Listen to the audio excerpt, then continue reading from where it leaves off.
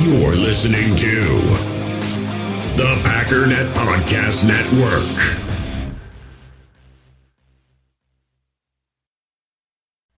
In the hobby, it's not easy being a fan of ripping packs or repacks. We get all hyped up thinking we're going to get some high-value Jordan Love card, but with zero transparency on available cards and hit rates, it's all just a shot in the dark. Until now, introducing slab packs from arenaclub.com, the only repack that provides real value, a complete view on all possible cards, and clear hit rates for each one. Now when I buy slab packs on Arena Club, it finally feels like I know what I'm getting.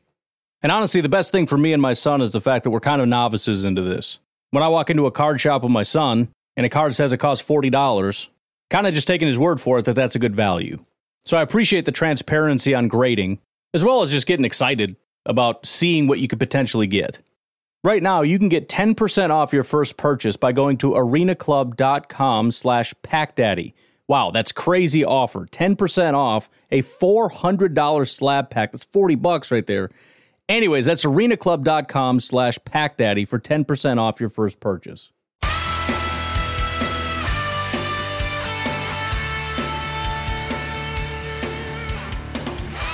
Ladies and gentlemen, welcome once again to the Packernet Podcast. I am your host and resident fanalist, as always, Ryan Schlip. Check us out online, packernet.com. Find me on Twitter, pack_daddy. So I've still got my giant list of things to go through, and we'll see kind of how far we get to. But at the very least, there's two things I want to address. Number one, and we've probably gone through a couple of these people before, but NFL Update, I don't know if you know them on Twitter or they do have a website, but he came out with his 2020 edition. He does it every year. It's a list of veterans who may get cut or possibly traded because of the salary cap situation. Again, I did try to on my own to find a list of guys, but there are a few additional, and I want to kind of go through some of them. As far as questions from the group that were in the master list that I wanted to address, and again, the problem with these is I keep doing them halfway because I want to, that's a good question. I want to look into that. So I kind of half just look into this, and then you look at your watch and it's like, dude, you're out of time. You got to pick one and kind of solidify this here. But the question was, what colleges have a pipeline to specific NFL teams, and how well do those teams perform? Now, I'll admit, we can kind of look at the second half of that question, but the biggest problem is most teams target, well, it is kind of twofold. First of all, there aren't as many teams that are very specific to one specific team. Most teams, there's kind of, it's spread out. And I look back over 10 years, and the other problem is things change, right? I've got information on the Green Bay Packers, but if you look back over Brian Gutekunst's last 2 years, it doesn't really hold, and they don't really have a very specific thing. There are a couple teams where it's like, wow, there's a very specific thing that they're doing, whether it's a school or a region, but that's not most. And then the secondary problem is when you get those handful of teams that are very specific, and if we even assume they're still doing that because this is 10 years old and they probably have a newer GM, then the problem is they're all like the Alabama, Clemson, Georgia teams, right? So it's not like, assuming the question is, it's not like each team has their own college that they like, and then which team is the best team, therefore which colleges are the better. I don't know what the goal of the question was, but the second part of the question probably won't be touched quite as much. But I did think it was interesting, and I found a way to answer the question, and it's kind of exciting. I can see how many, over the last 10 years, each team and how many from each college they went to. And it is kind of interesting. You've got some teams that they've got a bunch of guys, 5 different guys from this team, 4, 3, 2. You got some teams where it's like they got 7 from this school and then no more than 3 at any other school.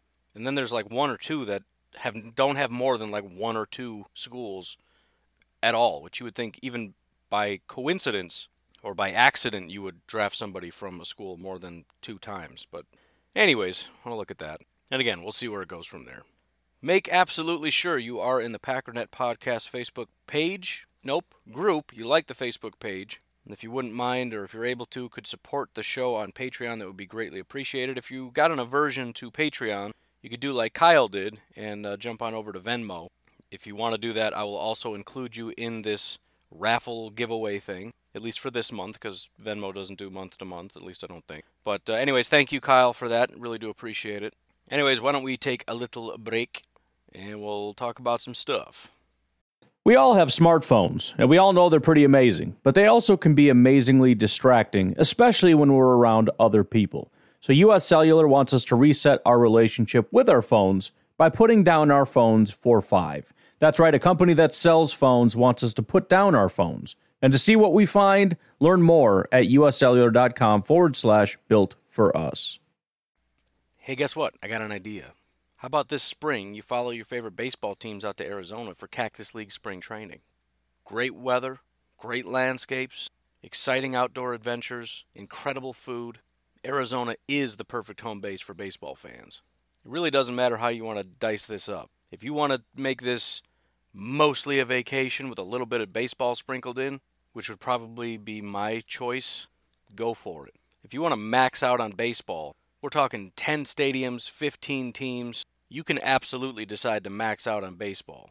Get there early, get a bunch of autographs, stay for the game, get some food. I don't know what else you do. You get a little piece of paper out or something. Maybe you're baseball scouting.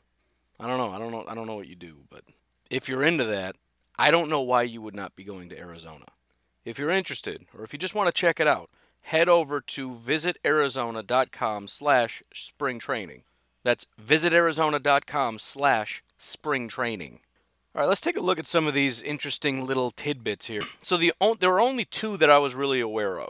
I knew the Redskins liked Alabama, and I knew the Jaguars had a strong affinity for Florida. That was something I had learned doing this draft stuff, that they draft a lot of Florida players. Just I don't know, they like to keep it regional, I guess. I'm not really sure what that's about. However, there are two teams that have drafted players 7 times from one school. The Ravens have drafted 7 from Alabama. So in reality, they're bigger on Alabama than the Redskins are. And the problem is, again, with that second part of the question, what are the results? I mean, they're pretty split. The Redskins have been drafting Alabama players since forever, usually like defensive line, but they even, they went out and got HaHa Clinton Dix. I mean, I think they had an Alabama safety, and then they went out and got HaHa, and then they got, what's his name? The other guy that was supposed to be great, that's another Alabama safety. I mean, they just load up on Alabama. Didn't they have Reuben Foster for a while, too? It was just, the whole defense was Alabama. Reuben Foster at the middle level, HaHa at the higher level. The defensive line is all Alabama, and they haven't been able to do anything with it. Then again, the Ravens, who granted have been pretty bad for a while, massive in Alabama, and they're obviously very successful right now. They're not the only ones. The Titans, relatively heavily. One of the two teams that they draft a lot is Alabama. The Seahawks are pretty big on Alabama. And then the Jets, a little bit, are one of the two teams that they draft semi-heavily is Alabama. But the other big team that has drafted 7 players from one or more schools is the Bills. And actually, they have drafted 7 players from Clemson, 7 players from Florida State. So again, these are generally big schools. This isn't the case with every team, but for the most part, you're getting a lot of SEC-type teams. I know Clemson isn't, but they're obviously a very big program. And I think what you find is whatever the bigger schools are, you're going to have the most drafted from because that's where most of the talent is from. But occasionally you can pick up something, right? For example, the Ravens didn't draft 7 guys from Alabama just by coincidence. That's way too many. The next highest amount is Oklahoma. They've drafted 4 from Oklahoma. And then it drops down to 3 players from Notre Dame and Texas, and then 2. So the fifth most drafted team, we're already down to 2. Alabama has been 7. So there's just a massive drop-off after Alabama. And this is for various reasons, right? The Green Bay Packers, at least at a time, and I don't think that's the case anymore, drafted very heavily from the West Coast because, apparently, they really trusted their West Coast scout. So there's all kinds of different theories and reasons, right? The Jaguars like to be regional. The Packers trusted a scout more than anybody else. Some teams, like apparently Baltimore and Washington, just like the big programs, especially Alabama. Maybe they have a relationship with Nick Saban. Remember, Nick Saban was an NFL guy for a very long time. He's got relationships with guys like Bill Belichick and whatnot. But those are the two biggest. The next biggest, and by the way, it's kind of relative. Because some of these teams, like the Ravens, it's 7 and then a big drop-off. Some of them it's like there's 6, but then there's some 5s and some 4, and it's just kind of a more gradual thing. But the Redskins in Alabama, the Patriots have drafted 6 apiece from Arkansas and Florida, which is also interesting if you're a draft person and you're doing mocks. Start taking notes. Kansas City has a strong affinity for Georgia.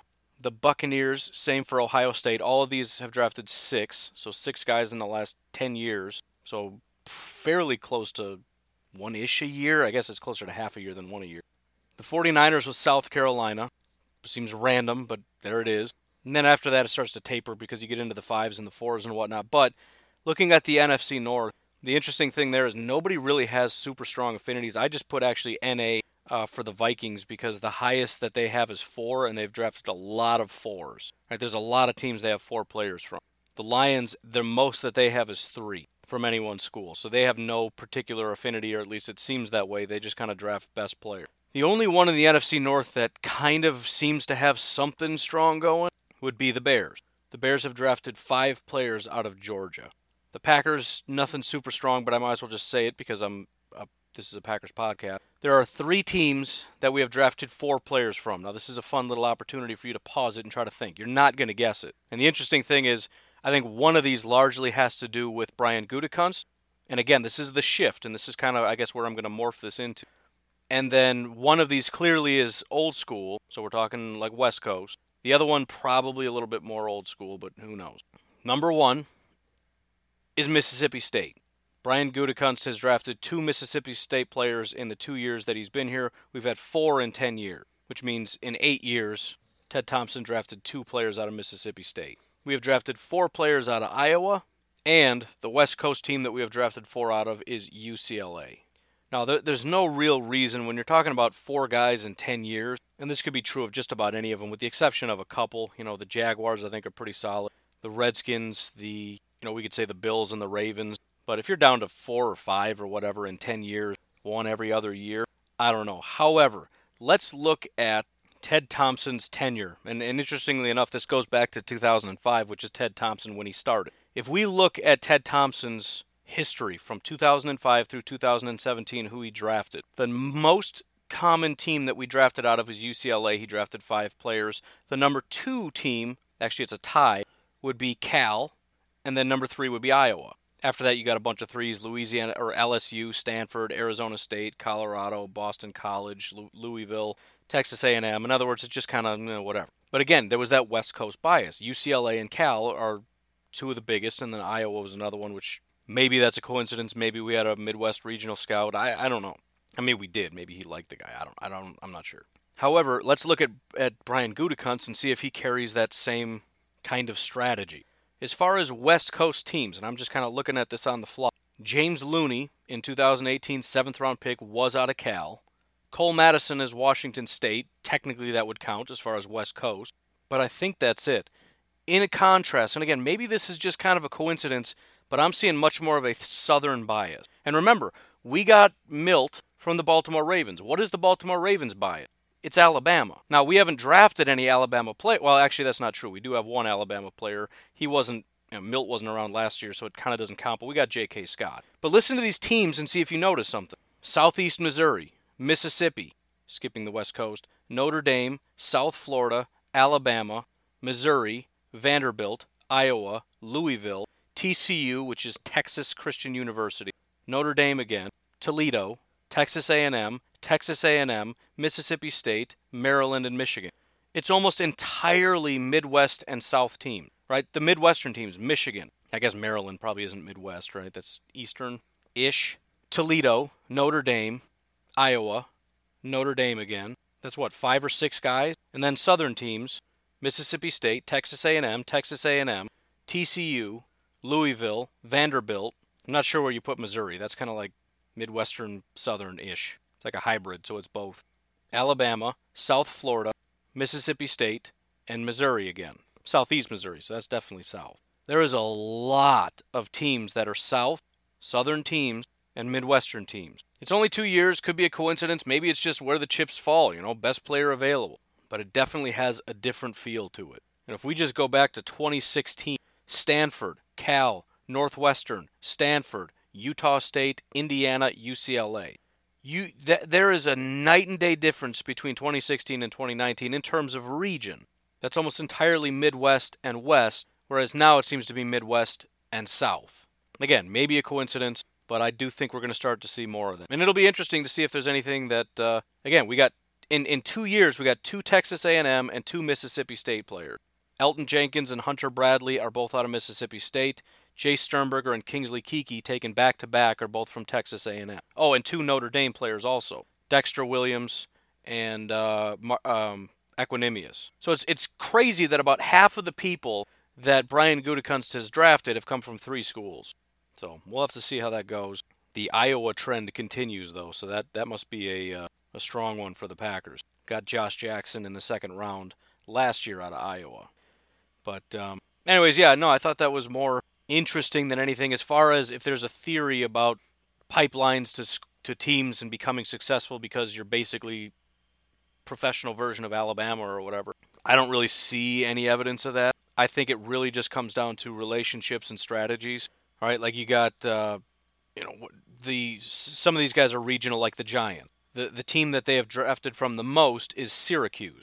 Nobody in the world is going to have not most of their players, but the largest number of players come out of Syracuse, unless you're the Giants, because Syracuse is in New York. So they've got a ton of access. They probably have good relationships with the schools, with the coaches. They've got scouts that, you don't even necessarily need to be a scout. You can be the GM and go cruise down. I don't know how far it is. Might be very, very far. I don't know. But you can go down there and see with your own 2 eyes. And so there's a comfort factor, if nothing else. Maybe this isn't the best player on our board, but, there's a comfort factor that I know because we've been very thorough with these guys that this guy's going to be at least what we say he is. You don't have that high risk of, we haven't seen a lot.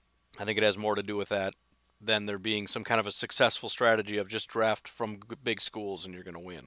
All right, let's turn our attention to the possible cut candidates. Again, we've gone through this before, but let me reiterate something that doesn't super impact us, although it might. I talked about flying under the radar. This quarterback stuff is crazy. This is quarterback insanity. On top of the quarterbacks that are active free agents, like Tom Brady, who I think the consensus is he's going to go back to New England, but we'll see.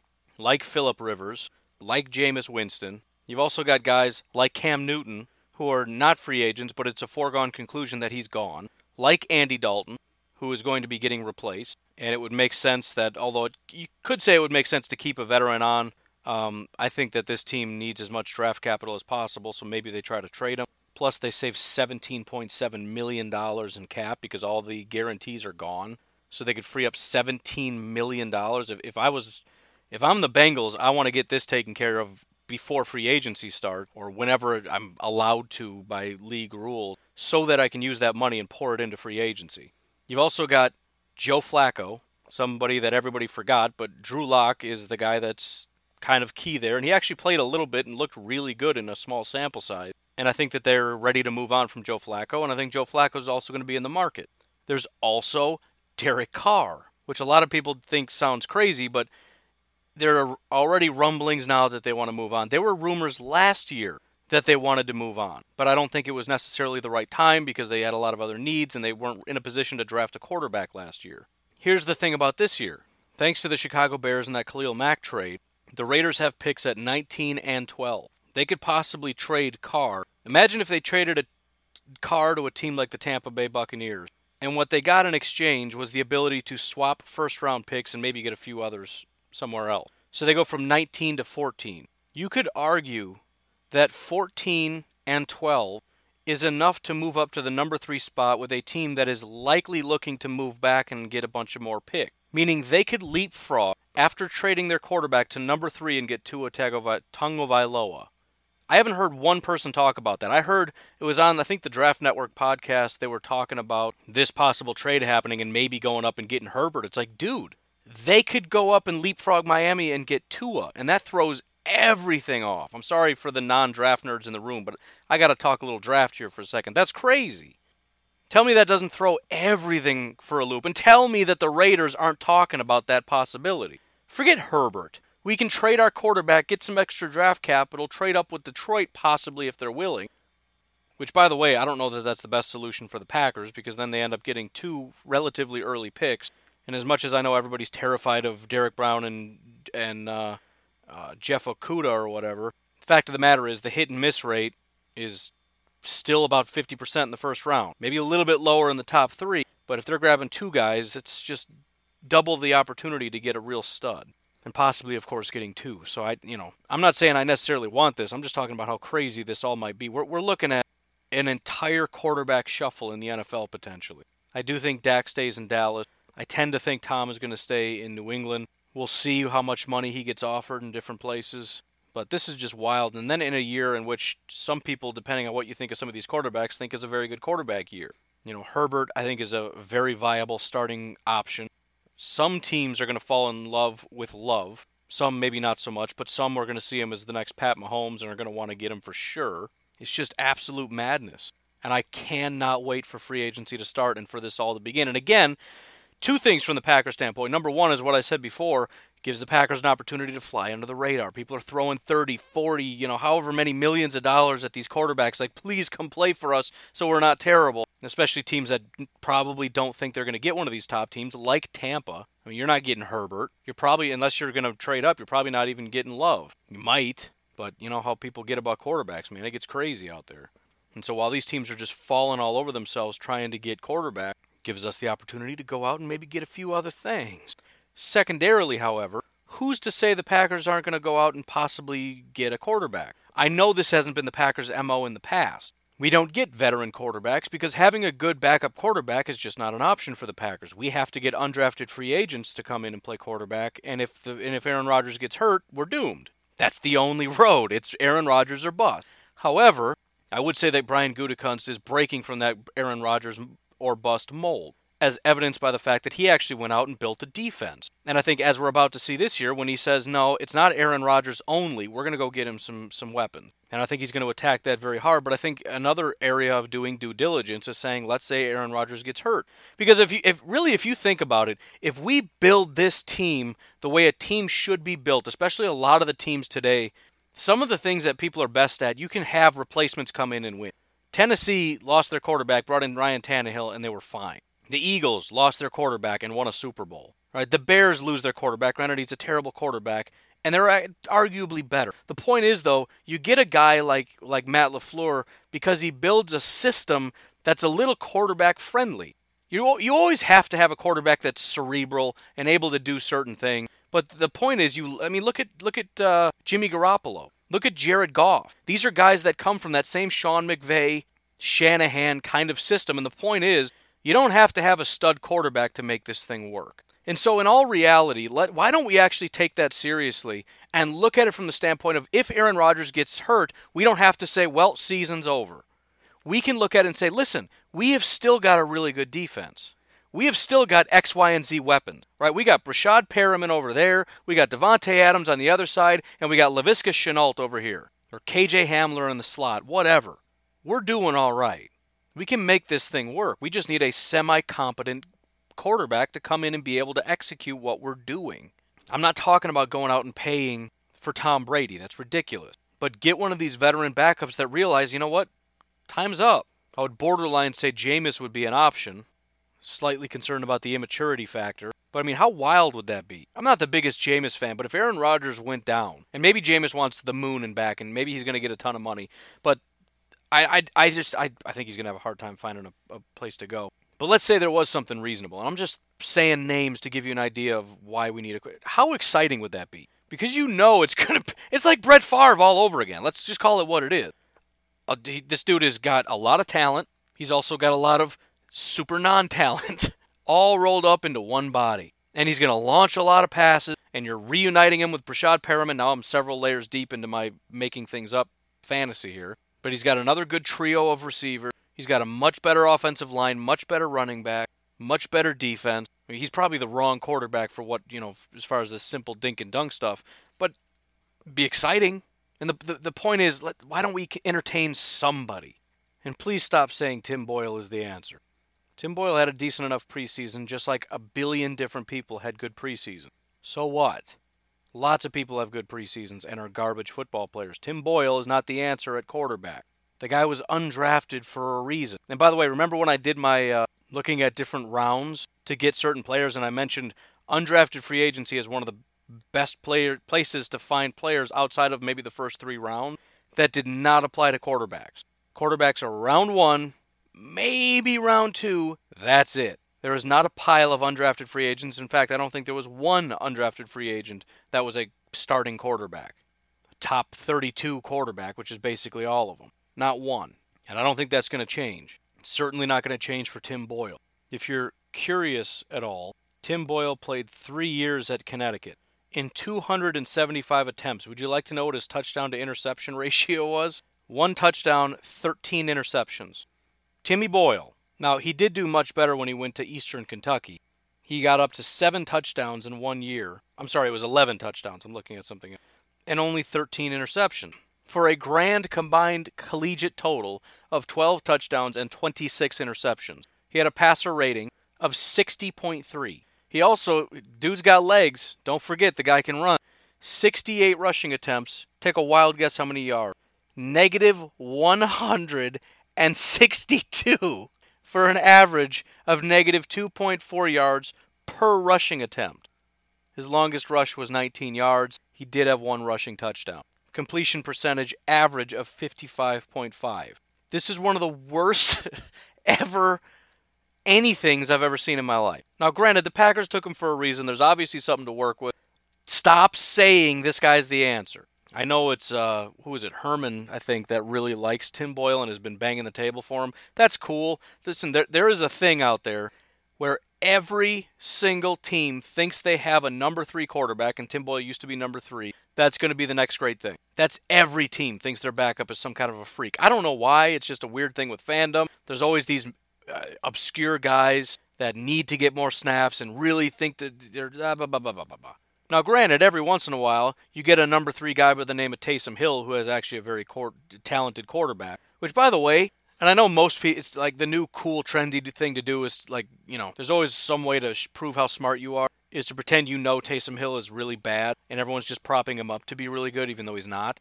All I know is a couple little things. And I understand that we don't have the full picture to see if he could be an actual starting quarterback, and maybe he can't. Here's what I know. When he was with the Packers, I liked him for a couple reasons. Number one, he was the fastest quarterback in all of football. He has about RG3's speed, and he's built like a fullback. He ran, I think, about as fast as RG3. Maybe I'm getting that wrong, but I think that's maybe it was just RG3 was the only quarterback that was faster than him. Blazing speed. Beyond that, the guy has a rocket for an arm. I know somebody put out a video of him like missing passes. Those videos don't impress me because you can literally do that with every quarter. You can do that with Aaron Rodgers. You can do that with Pat Mahomes, Tom Brady, all of it. They've all thrown bad passes. And half of those, I think, were the wide receiver's fault anyway. Throwing a back shoulder and the wide receiver just stands there and keeps running. And beyond that, when he played with the Packers, the dude was just awesome all the time. And again, it's preseason, whatever, but when did he ever do one bad thing? And I'm talking about with his arm. This guy's launching 40-yard passes that are pinpoint for touchdown. He came out for like a quarter and just dominated. First game with the Packers, 5 attempts, 4 completions, 69 yards and a touchdown.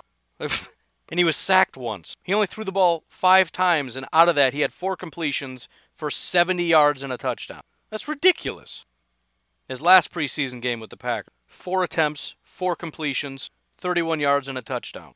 He was sacked twice on that drive. Now, I know part of the concern was he's already kind of up there in age. Right now he's 29 years old. But I don't know, man. At the very least, keeping him for what the Saints have. I just never understood that. We're getting rid of Taysom Hill for who? For who?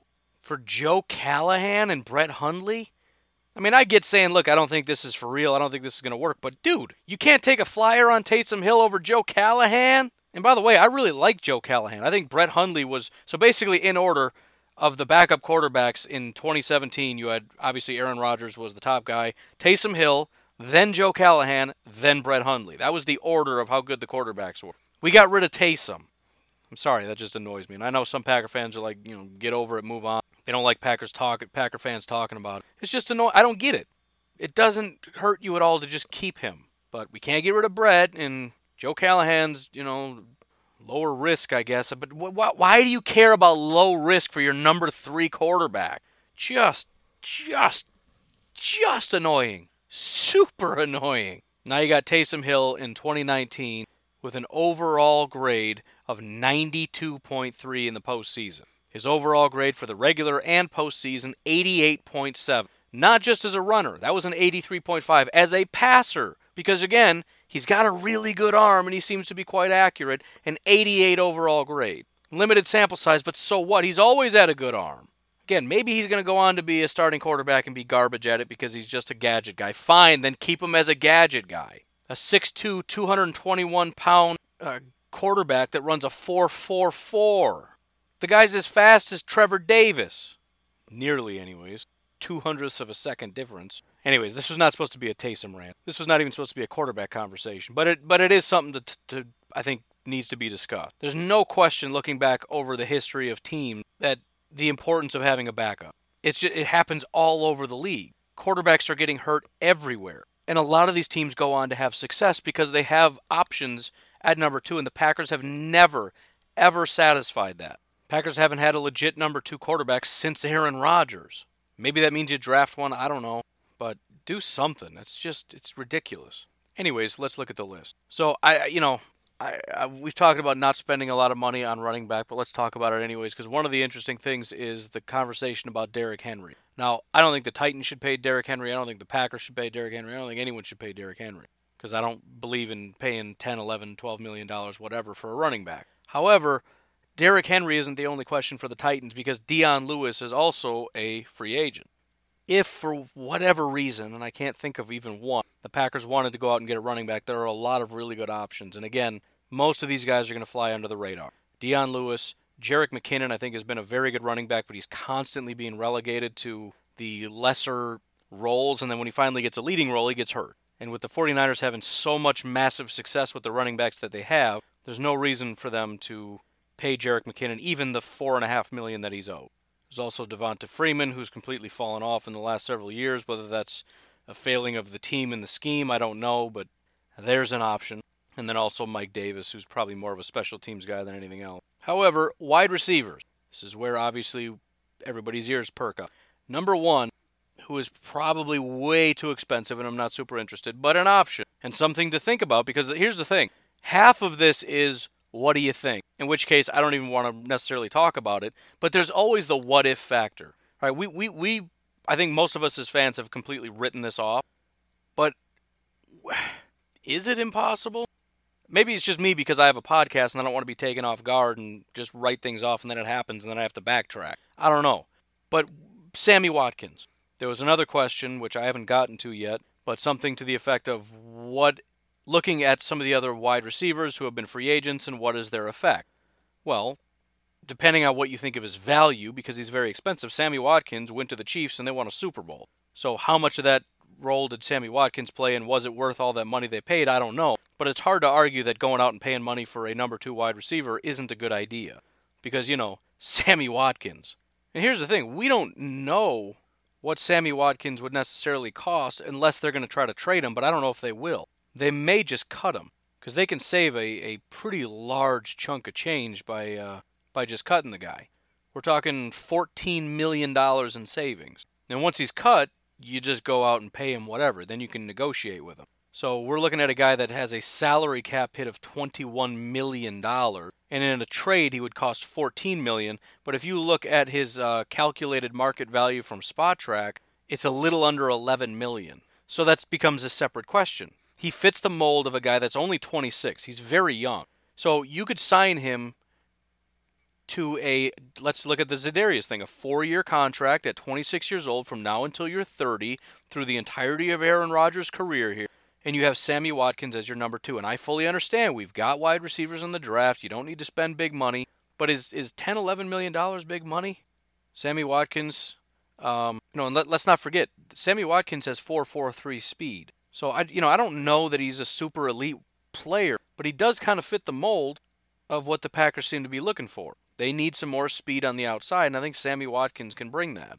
So again, I'm kind of out on it. Not the biggest fan, but a former number 4 overall pick in the 2014 draft who is only 26 years old might be available for about $10 million, which in today's money is nothing. The next big mega contract, Julio got a $22 million contract. You're going to tell me $10 million is a lot of money? $10 million is trash money for a wide receiver. For a 26-year-old first-round pick? Again, I don't know if it's a good idea. I'm just telling you, $10 million is not a lot of money. Even 14 is kind of skimpy. Another option on this list is Albert Wilson. That's somebody whose name has popped up kind of a lot in recent years. Miami Dolphins wide receiver, another guy with a good amount of speed, a smaller guy. He kind of broke out in 2018. The thing is, he completely fell off in 2019. So the question is, did he break out? And really, you could say 2017 with Kansas City was his first kind of big year. Miami did what the Packers did and kind of got him early in his breakout stage, and he really broke out. And then 2019 didn't work. Again, might just be the team is trash. I don't know. But he's only about 27. He's a smaller guy, 5'9", 186, but he's got 4.43 speed. He's an undrafted free agent, so, there's a little bit more concern with whatever his issue is. But he's a slot guy. Packers do need a legit slot guy, and you get a 5'9", 186 slot guy with a good amount of speed that can get a little bit of separation. I think that's a big deal. Again, I'm not super in on it, but it's possible. And the Miami Dolphins stand to save $9 million by cutting or trading him. Now, do I want to trade him? In other words, give the Miami Dolphins additional, draft picks and pay him $9 million? No. But if they cut him, would I be interested in possibly looking at him for 6 or 7? Maybe 8-ish, whatever? Yeah. Consider it. There's also Jacksonville Jaguars wide receiver Marquise Lee. One of those guys that kind of reminds me of Allen Robinson, actually. He's stuck with the Jaguars. Everybody knows he's got some kind of talent, but he's just stuck there. But he's a decent wide receiver. He's a little bit older. He's got some injury issues. So it's a little bit more high risk. Again, older, injured, not a ton of production. He's never gotten more than 850 yards. He's never had more than 3 touchdowns. But again, he gets cut. He's cheap. It's worth looking at.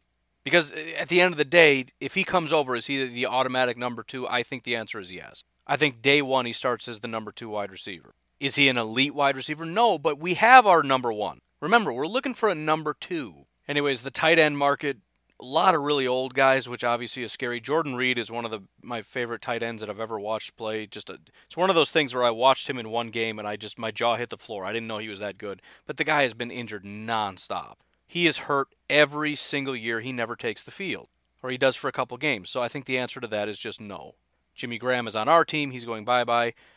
Another option, which seems ridiculous, but isn't entirely impossible, if we decide to move on from, let's say, the 2 veterans that we have and we want to go out and get another really old guy, or maybe just cut Jimmy and bring in this old guy, Delanie Walker. Delanie Walker is a very good tight end. He's very old, and it's possible he just hit his Jimmy Graham wall. He's been a solid tight end. Again, remember when I talked about the tight ends and how long it takes?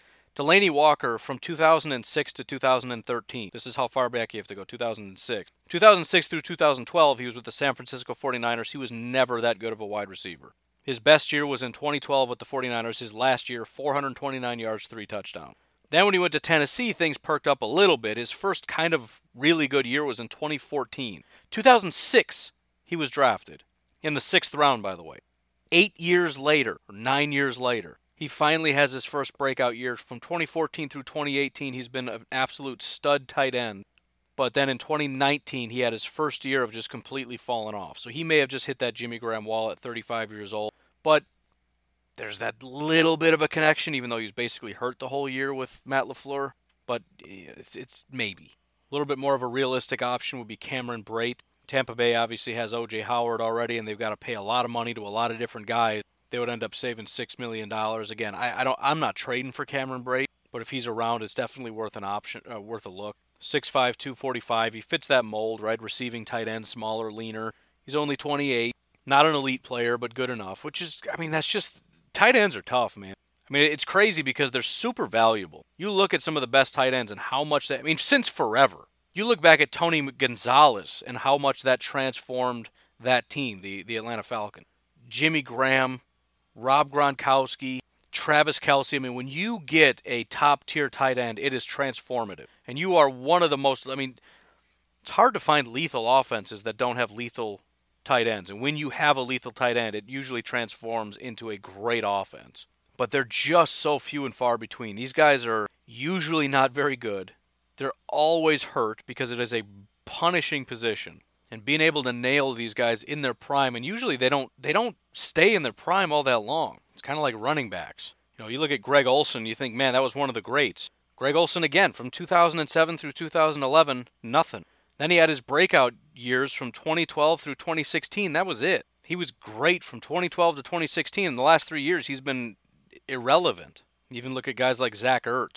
He's still fine, but I mean, his big years were, 2013, 14, and 15. I guess 2017 also, but, it's kind of it. He hasn't been the guy. I mean, he's not on Travis Kelce's tier. He's not on George Kittle's tier anymore. It's such a weird position, man.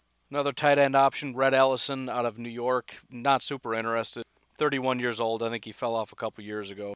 Switching to defensive line, I already mentioned Marcel Darius and how dangerous that could be. Some other options, Dontari Poe. Not a big fan. I know he was a first-round pick and all that stuff, and he's that 6'3", 346-pound space eater. That's space eater, not space heater. Although I'm guessing if you were sitting in a small area with him, it'd probably steam up pretty quick. But, I mean, he's been just kind of mediocre his entire career. So I'm not a huge fan of Dontari Poe. There are a few other options at linebacker and whatnot, Alec Ogletree and Christian Kirksey, who aren't very good. The more interesting thing from here on out for me is the guys that people may be losing. For example, one of the people that they say could be leaving and be a cap casualty would be Everson Griffin. Now, Everson Griffin isn't their most talented edge rusher or their most talented defender. However, I'm really hoping that the beginning of this Vikings teardown starts. The Vikings right now, as SpotTrack has them, are $12 million in the hole. Now, we don't know exactly what the salary cap is going to be, but they set it at about $200 million. And so something has to be done. And I think Everson Griffin is the most glaring of these options. And it's great because Everson Griffin and Danielle Hunter are a great duo. They really are. I mean, it's kind of like Za'Darius and Preston, where one is clearly the better pass rusher, but it's a good duo. And you lose that duo, and it really does hurt. Think about how much that combination really impacts things. How many times does Za'Darius get to a guy because Preston is pressuring from the other side, whereas otherwise he could have just ran in that direction, but he can't because Preston's there, or vice versa? How many of Preston's sacks came because Za'Darius chased him in that direction? The duo matters, and if you get rid of Everson Griffin and you just have a void there, that's going to hurt their defense. You've also got Xavier Rhodes. He's on this list of guys that are possibly going to be going bye-bye. Not saying I want him, I don't, but that's an option. Here's another one that the Packers could be interested in. And I don't think the Vikings are going to get rid of him, but if they did, I'd be all over it, and that's Mr. Linval Joseph. They have got a lot of high-dollar players. Anybody over $10 million is a pretty big high-dollar player. They've got Kirk Cousins, who counts $31 million against the cap. His contract is fully guaranteed, so he's not going anywhere. Stephon Diggs is getting $14.5. Danielle Hunter is $14.5. Everson Griffin is almost $14. Riley Reiff is $13. Xavier Rhodes is $13. And Linval Joseph is $13. The difference is dead cap for Linval is only $2.4. Compare that with like Adam Thielen, who's at about $13. $8.2 million of that would be dead if they cut him, so they can't cut him. Anthony Barr can't cut him. So again, I don't think Linval's going anywhere, but if there's any opportunity to get your hands on him, that makes sense to me. So there's a lot of reasons that this is awesome. Go back to the list. Leonard Floyd for the Bears, very similar situation. Obviously, Leonard Floyd is not their top pass rusher.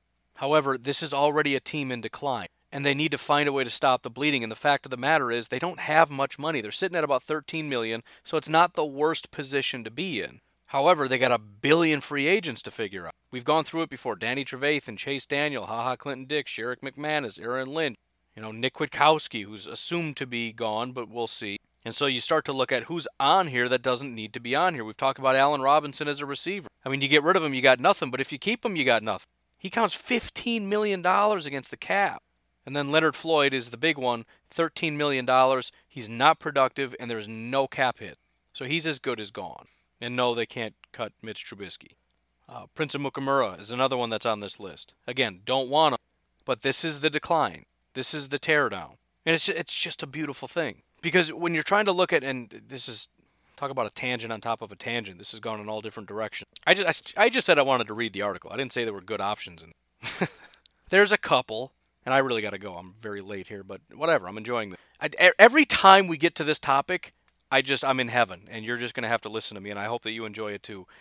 Looking at trajectory, the Lions are at the bottom trying to rebuild, and they're at the bottom and they're starting to tear down, which is just a terrible sign. Right, you should be starting to build up. They thought they were building up. They thought they were doing stuff. They went out in free agency, right? You don't do that if you're tearing down. They went out and they went Trey Flowers, and they went and got their slot corner, and we're going to make a run here. And it was a nightmare, and halfway through the year, they started tearing down again. So now they got to try to rebuild all over again. So they're just kind of stuck at the bottom trying to get out of the mud. The Bears had their high point. They massively fell off. They need to figure out what to do. They're overpaying guys they shouldn't be paying. They don't have draft capital, so they can't draft. I mean, they do have 2 second-round picks, which is better than what they've had in the past. Watch them trade up and lose that, like they did last year when they didn't have a pick until like the 3rd round. They still traded up. They're just a horribly managed team who had their opportunity and right now are just trying as hard as they can. I don't know if you've ever been in a situation where you're going up a steep hill in the snow and you got to just keep going and you can see that there's a backed up line of cars and you're thinking, dude, if this car stops, we're going backwards or we're going nowhere. And you're just trying to keep as much forward momentum going as you can because otherwise you're just going to keep going backward. That's the Bears and the Vikings right now. They are in a dire situation. The Vikings have done a very good job of beating the odds because for 2 years now we've been saying they can't maintain this as far as the salary cap. But they just keep pushing it off and keep pushing it off and keep pushing it off. And Vikings fans keep popping up going, oh, I thought you said we couldn't afford anybody and we signed everybody. Salary cap's a myth. Now they're $13 million in the hole and talking about possibly getting rid of Everson Griffin. Not because you don't want them, because you can't afford them, because you're paying too much money for guys that don't deserve it, like Anthony Barr, who's not even a good linebacker, but you just had to have him. They're trying as hard as they can, while from a distance you're looking at it, and all the pundits are, what do you think about the NFC North? Well, I don't know. It's going to be a tough race between the Vikings and the Packers.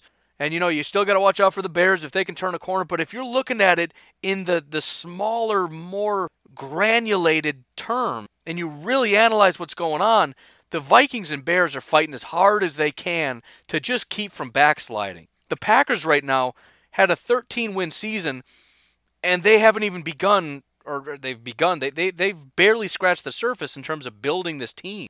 2 drafts and a couple big swings in free agency. And they still have the second most salary cap of anybody in the division. They've arguably been drafting the best of anybody in the division. Right? Through the first 2 rounds, what did the Packers end up with? Rashawn Gary, Darnell Savage, and Elton Jenkins. The Lions got T.J. Hawkinson and Jelani Tavai.